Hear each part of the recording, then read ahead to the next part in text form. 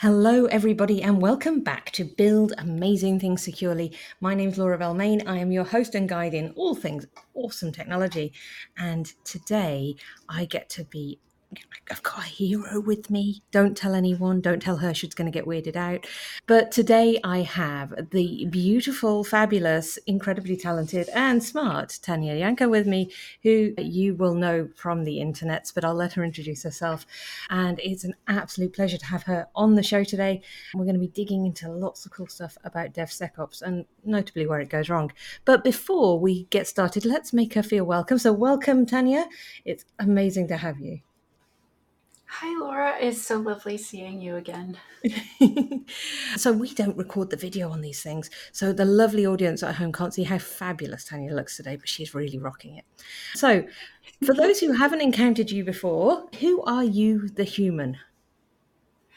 I am a person that's fairly obsessed with creating secure software. As a software developer, I started coding as a teenager and got my first job like the moment I turned 18, writing software at Nortel in Canada. That's the accent you hear. And then after 17 years of that and college and starting my own companies and doing stuff like that, I decided to join the dark side, and by that, security. And I started speaking at conferences so I could get in for free. And I still do that, so I get in free. And that turned into this really weird job that I have.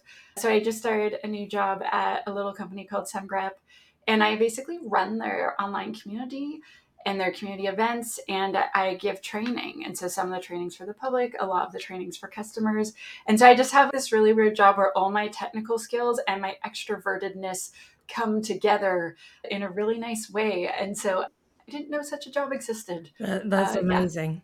And just sharing a little bit about that whole getting into conferences free from speaking. It is totally a valid game plan if you do want to see the world. There was a running joke for a long time that it was called the Holiday Club, where you could, if you worked hard and did good talks, that you could pretty much go anywhere. It seems to have worked really incredibly well for you, Tanya, and what an incredible background. And I love how you call Semgrep a little company. I'm sure many of our audience have come across them. So if they're little, then many of us haven't got a hope. But let's get into it. We've known each other for a little while now because we do similar things but in different hemispheres. The audience knows I run training, you do training. We're both really fanatically obsessed with this idea of building amazing secure software, but we've both seen some horror stories on the way. And you've been doing some fabulous conference talks lately, and I caught the recording of one of them recently about anti-patterns or what goes wrong in DevSecOps. And I thought it would be fascinating for our audience, who are mostly software engineers, not from the security world, to talk through some of those today. So let's talk about, how did you end up spotting so many of these negative behaviors? Where did this intel come from? So I have this weird side job. So when I started speaking at conferences, Laura, I realized really quickly if I didn't do any AppSec, I wouldn't have things to talk about. So I started some long-term coaching contracts where I would just do like DevOps 2 hours a week with this one company for many years. And so I got to build lots of like long-term projects, which was really cool. And then I also started I joined the faculty of a place called IANS Research. And basically, I don't know if you remember from the 80s, 90s, there was this television game show where you could phone a friend and they would give you the answer to the thing. Yeah, And and you so hoped you had smart basically, friends. Yeah. so IANS Research, you get to phone a friend, but the friend is me or Dave Kennedy or like all these different famous and less famous people, but people who have worked in IT for like 10, 20, 30 years. Awesome. And we just crush your problem. And so I literally actually just got off an IANS call with a company, and we talked about they acquired a company and the company's doing DevOps, but they're doing low, slow waterfall, and they're trying to put the two cultures together. And it's like, how do we help them not kill each other and also actually release more secure apps and not have everyone be jealous of everyone else? And That's a so lot to jive on a single call. That's a lot to conquer. So yeah, kudos. it was a lot. And so then I looked at my stuff. So basically in January, I had to rewrite one of my conference talks because I no longer owned the intellectual property that I had submitted to Mhm. RSA. And I had 2 weeks to rewrite my 3 talks or be rejected. Oof. And so I spent 2 weeks of writing, and I looked and I'm like, I've met with over 400 companies now. That's a Wow. lot of AppSec teams. And they're big companies, all their names, or almost all their names. Mm. And so I looked across all my data and all my notes, and I'm like, here's the 15 things I've seen, but from at least 10 separate companies. Wow. And some of them 20, 30 companies repeating these same mistakes. And so now when I do calls, I'm like, oh, watch out for this. And oh, make sure you don't do that. And oh, blah, blah, blah. And they're like, oh, this is so helpful. How did you learn this? I'm like, oh, from the 300 companies before you. And so I summarized it all Yeah. and then was like, do people want to just hear what not to do? And the RSA folks said, yes, they do. Yeah. And so I turned it into this talk, and you were saying anti-patterns, like patterns that we know for sure every time they're bad. And I really like the way you worded that, because I usually think of that as like regular expressions or code and not behavior. But yeah, there's anti-pattern behavior, and I like the way you word things, Laura. That's all right. You can steal it. I won't tell anyone. Awesome. Okay, so we've got this whole wealth of experience then that we need to get out of your brain in the next 20 minutes. No pressure, but we can do this. So if you were to Yeah. pick a few examples of these, what have you seen go wrong most commonly? I'd love to hear some examples and perhaps talk through how on earth does that happen? How do we avoid it? Okay, so the number one that I see the most often is just breaking builds on false positives. And it's almost always promises made by sales teams at vendors where, like, so I work for a vendor now. And I'm always like, We let's forgive tell you. the truth. It'll be great. Thank you for forgiving me. I was thinking of getting a shirt that says vendor scum. Yeah, you'd still rock it. So, we'd still have to love you. So that's okay. But basically, they buy this tool. They've paid often 5 figures, if not 6 figures for it. They believe it's going to help them with everything, and they just throw it directly into the CI/CD. They don't run some manual scans first. They don't, or maybe they do on only one app, and then they just start throwing it into every single pipeline. And then, of course, and they set it to break builds. They don't just put it on alerting, which would be a great way to start, or it'd be a second less bad way to start.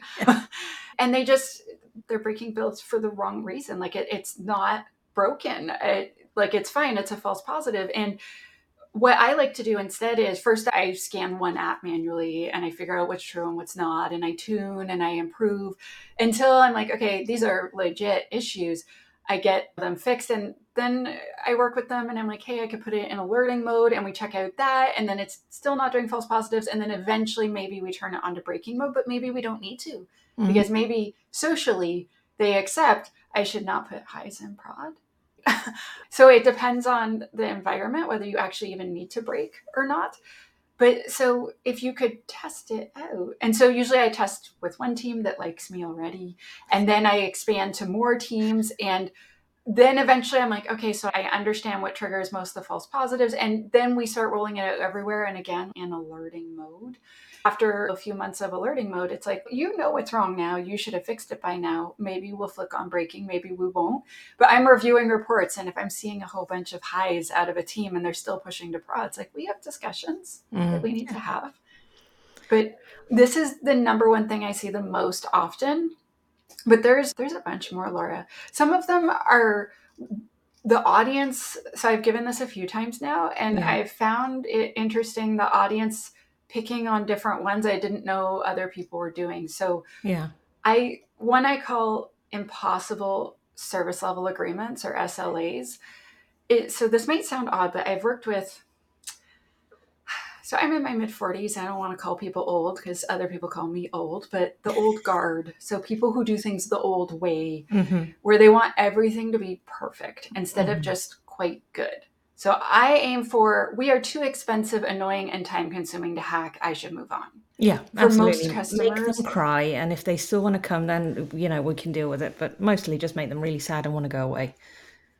Yes. So if that is good enough and that's your risk profile, that's acceptable, then I do everything at that level. But I've worked with people, Laura, so I worked at this one place and they showed training videos. And I'm not talking about We Hack Purple, but We Hack Purple, we have basically the exact same threat model. We show cool videos. There's copyright on the videos. We want to make sure you actually have seen the videos if we're going to give you a certificate of. But it's not some deep intensive exam. It's not like we're proving that you're good enough to be like a doctor or something important. It's just, yeah, actually watch the videos and you did the thing. So I was doing services for another company where that's their exact Mm-hmm. model. And the guy was like, well, we can never release a high or critical into prod. And I'm like, yeah, we should not release new ones for sure. And he said, no, we can never release any.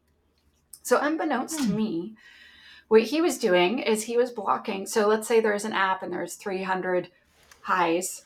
I kid you not, Laura, and like 50 criticals. And so me or some of the devs would push a whole bunch of fixes, let's say 8 criticals and 5 highs. Yeah. And we would go to push it to prod and he would block it.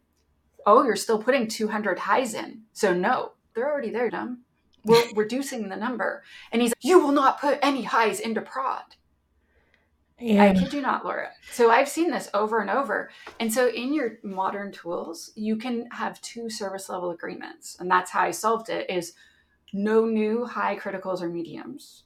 Mm-hmm. But you still are allowed criticals, highs, and mediums that were present during my first scan. And then in the next 6 months, we tried to fix all the criticals. It ended, some of the teams didn't make the 6 months. Some of them had a lot of work to do, but most of them made it. And then we started breaking on old criticals and new, still medium, high critical. And then the plan was the next year, although I got acquired, so I'm not there, but they're working on it still. They're chipping away at the highs when I left them and chipping away quite nicely. Yeah. But we would still battle with him breaking a build saying no, because there's still 5 highs. Yeah, but there were 20. And now there's only 5.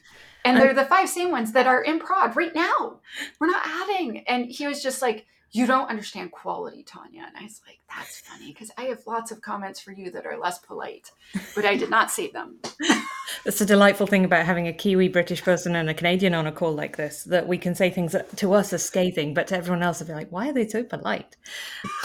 Look, there's so much to unpack here. I'm just going to pull some bits out because I think our audience are going to want to pay attention to this. So when we're talking about that first anti-pattern, there's no magic boxes. Like, it doesn't matter what the vendor tells you it's going to do. It's not going to work on day one out of the box with no configuration. And I love that idea of really easing into it. So running it manually for a while, running it in alerting, and then moving on to breaking the build. Because, yeah, how many times do we build a day now? So many. And if it's breaking every time and in ways that are really not that important to you right now, yeah, it's going to really annoy everyone. And yeah, the pragmatic approach there of, yeah, we've inherited other people's code a lot of the time. That code comes with problems, not just security problems, but a whole tangled mess of history that is tied up in our code base. And you can't fix it all in the new job. You can't come in and say, hey, no, we're going to draw a line right now and everything's going to be perfect from now on. So that's weirdly comforting to hear that other organizations are doing it, that it's a problem elsewhere. So if you are listening at home right now and you're like, oh yeah, that's us too, hopefully you'll feel comforted this isn't just you and that there is some kind of pragmatic middle ground of working your way towards that better state. Oh, so much gold here, Tanya. So much gold. What else have you seen? There must be horror stories. So another one that I call it insecure system development lifecycle, or SDLC. And so this is where they're like, we have bought the 3 tools we were told to buy. We have shoved all of them into the CI/CD, not necessarily nicely. We are breaking builds with no abandon. And the entire rest of our system development lifecycle has 0 security, 0 support, 0 training, 0 people that you can ask for help. And then we're wondering why, if they're not passing any of our builds. I don't understand. And I'm like, okay, so when you kicked off the project, did you explain who their security resource person was? They're like, no. I'm like, okay, then when you were doing requirements, did you give them any sort of security guidance or requirements? No. When you were designing, did you review their design? Did you offer them any patterns that you might want them to use? Did you do a threat model? They're like, no. And I'm like, okay, so then coding, did you give them anything to use in their IDE? Did you give them secure coding training? They're like, no. We bought the tools, we wrote the checks, we want secure code. Mm-hmm. Yeah, it's that gym membership problem, right? Where you spend your $30 a month on a gym membership and you hope the light of fitness will shine upon you and you will suddenly emerge a gym bunny. But in reality, that's one tool that you need, but it only works when you've got behavioral change all around it. And I think the one thing that I take from stories like this is If we look about at when we build code, by that point, a lot of decisions have been made already. Like we talk a lot about the syntax that we write, but by that point, a lot of it's set in stone. And it seems such a shame to have such a big gap in your process where you've got so much effort going on, so many wonderful people creating wonderful things, but not adding that little extra ingredient just so that by the time it comes to coding that it's all there. Yes. Honestly, Laura, a lot of people are like, oh, we're supposed to do that? Or how do we scale that? There's a lot of conversations about how the rest of the SDLC could also be secure. And then, so another conference talk I've been doing a lot this year is called Shifting Security Everywhere, Mm. because we constantly talked about shifting left, which means starting security, in my opinion, at the very beginning of the system development lifecycle. But it meant making it earlier. So don't come in at the end with a pen test as your first security effort. But then it turned out, Laura, people release the stuff into prod and they're like, cool, I'll never talk to you again. I don't need to look at you. Cold. You're perfect. So You'll cold. clearly age perfectly and never have any problems. I don't need to monitor you. I don't need logging. I don't need to like do instant response or be ready for that in any way. And so it turns out I needed to talk to a lot of teams about, okay, so your software that's already in prod still has security needs. It Mm. still needs loving and caring and feeding and all of those things. I'm like, are you monitoring or logging like anything? They're like, no, why? We log the we monitor the network. And I'm like, don't you care about your apps too? Your apps are on your network. And there's, oh. Mm. And so I have had a lot of discussions this year about after you release, but I'm off topic. I'm sorry. No, you're not. This is it's wonderful. And I have small children, so when somebody says, and that yes, and then what? Like my head goes to Olaf from Frozen. So I clearly my brain is in a weird place today. But I think this is all really important. And I think there's a few things that we focus on. We call it on the SafeStack side, code that's not currently being built. So if it's out in production, you're never running your build tools anymore. It doesn't get built anymore. All of those updates to the signatures that are coming through on your new shiny tools you've paid a lot of money for, you're never getting to see that against your code because, well, it's just that they're doing things. So, if you were to wave your magic Tanya wand and make the world a better place and give our audience some advice, what are the highest priority things you would recommend a team who's either starting out or they've got something that's not working to do to make the security of their software better? So there's two things I think every team needs if they don't have them, and one is security training. And by that, how to do your job responsibilities securely. So if it's your job to write code, how to write secure code. If you're a software architect, how to make sure that what you're architecting is secure. Whatever the job is, it's how to, so not don't click this link. We Yeah. need those security awareness generalist things are nice. But if you have a sysadmin, they are an expert in many ways, right? They need to be very securely doing their job because they have so much power, Laura. Mm. They're very powerful. And I remember when I was a dev, I did not understand how much power I had. I was like, oh yeah, then I just grab the thing out of the production database and then I run it through our decryptor and then I just read them their password over the phone. There's Oh, so much wrong there. I so did there's that. layers of I wrong. did. Yeah, I did that 10 years ago for sure because I didn't know all the, No, there's so many layers of wrong, listeners. you're and hearing this because yeah, what's lovely about this is everyone assumes that folks like us who've been doing security a long time, because we have our knowledge sparkles in our hair and we're a little older than many of the audience, that we must have just been born this way. No, we're here because of the mistakes we've made on the journey, because of the things we've learned. So, yeah, I love it's that you're true. sharing that. We don't judge. We love that you came back from that and built an amazing career around Yeah. it. So, what Sometimes else should that's we the do? best way. Okay, so one more. So the thing I end the conference talk on is hiding our mistakes. And this literally and figuratively. So I've worked at places, Laura, where, okay, so I personally have done this mistake. And I remember I had this boss named Phil, and we had this team of devs that would not listen to me. They'd literally say, F off, Tanya, stay the F away from my devs. I don't have time for your crap. Stop wasting their time, etc. And he would not let me scan their code. He wouldn't let me do anything. Oof. And so my boss, Phil, was like, we have to take action. And I was like, you're going to go yell at them. And he's like, no. I'm going to talk to them and tell them how desperately we need them. And I'm going to show them all our dirty laundry so they can see how pathetic we are and that we can't survive without them. I'm like, no, do not admit weakness. No. And I'm doing it. I'm like, please don't do it. And so we had the meeting and he explained 3 recent security incidents that I'd responded to. And the first one was where a keylogger had gotten onto some of the computers. And one of the people was a grandma and she works for our company. A lot of you have met her. And we had hundreds of people, so it wasn't clear who it was. And she got so afraid. Tanya's teaching her how to change her bank passwords and stuff because she had done banking and all these personal things. She started crying. So Tanya had to hug a crying grandma. That's what happens when we fail. Grandmas cry. This is serious. And then he said another one. And then he said the third one. And the third one was this software that had this vulnerability. And the vulnerability cost us more than my house that I was living in at the time. Wow. That was how big the incident was. It was quite terrible. It caused serious damage. It was humiliating to our organization. We had to report a breach to the government. It was so bad, Laura. And they're like, that's terrible. And he's, how's your app? That is your app that you wouldn't let Tanya test. That is your app where she tried to talk to you. I remember her trying to book meetings with you over and over again. And you told her, and I quote, F off, stay the F away from this side of the floor. We don't need you to waste our time.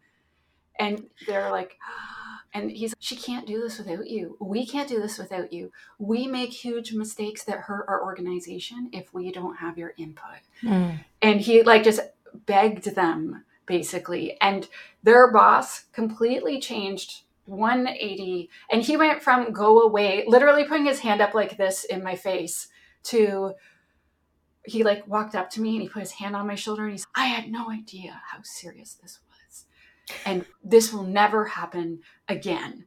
And he led the charge. It was like that scene in Braveheart where Mel Gibson has blue on half of his face and he's riding around on the horse and he's like, freedom. It was like that. He was so passionate and excited. And I swear they got imaginary horses and rode out of there like cavalry. It was so intense, the feeling from that meeting. And my boss was like, it takes strength to show vulnerability. Oh, that's so wise. How are you so much wiser than me, Phil? And he so he taught me that day that showing some weakness can actually be a thing that people that are you have to be strong to do it. And so since then I've started trying to share when I'm allowed. So I'm not always allowed, right? The only reason I could share this was because there's over 400 clients that I've served and they have thousands of clients. So it's unclear from the thousands and thousands of clients they have which ones these 400 are, and obviously which 10 to 20 had whichever specific issue. But normally we can't share. And when, as an industry, we don't share these lessons, we all trip over the same mistake. And it costs not only thousands of dollars and competitive advantage, but it literally results in grandmas crying in my arms, right? It results in people losing their jobs because we spent $400,000 responding to one security incident that could have been avoided. Right? There's layoffs happening all over the planet right now, especially in the past 12 months. Imagine if we could have stopped a whole bunch of security incidents from happening and we could have laid off 2 or 3 less people. Those people's lives are completely changed when they lose their livelihood. And our industry is so secretive and it's not making us stronger.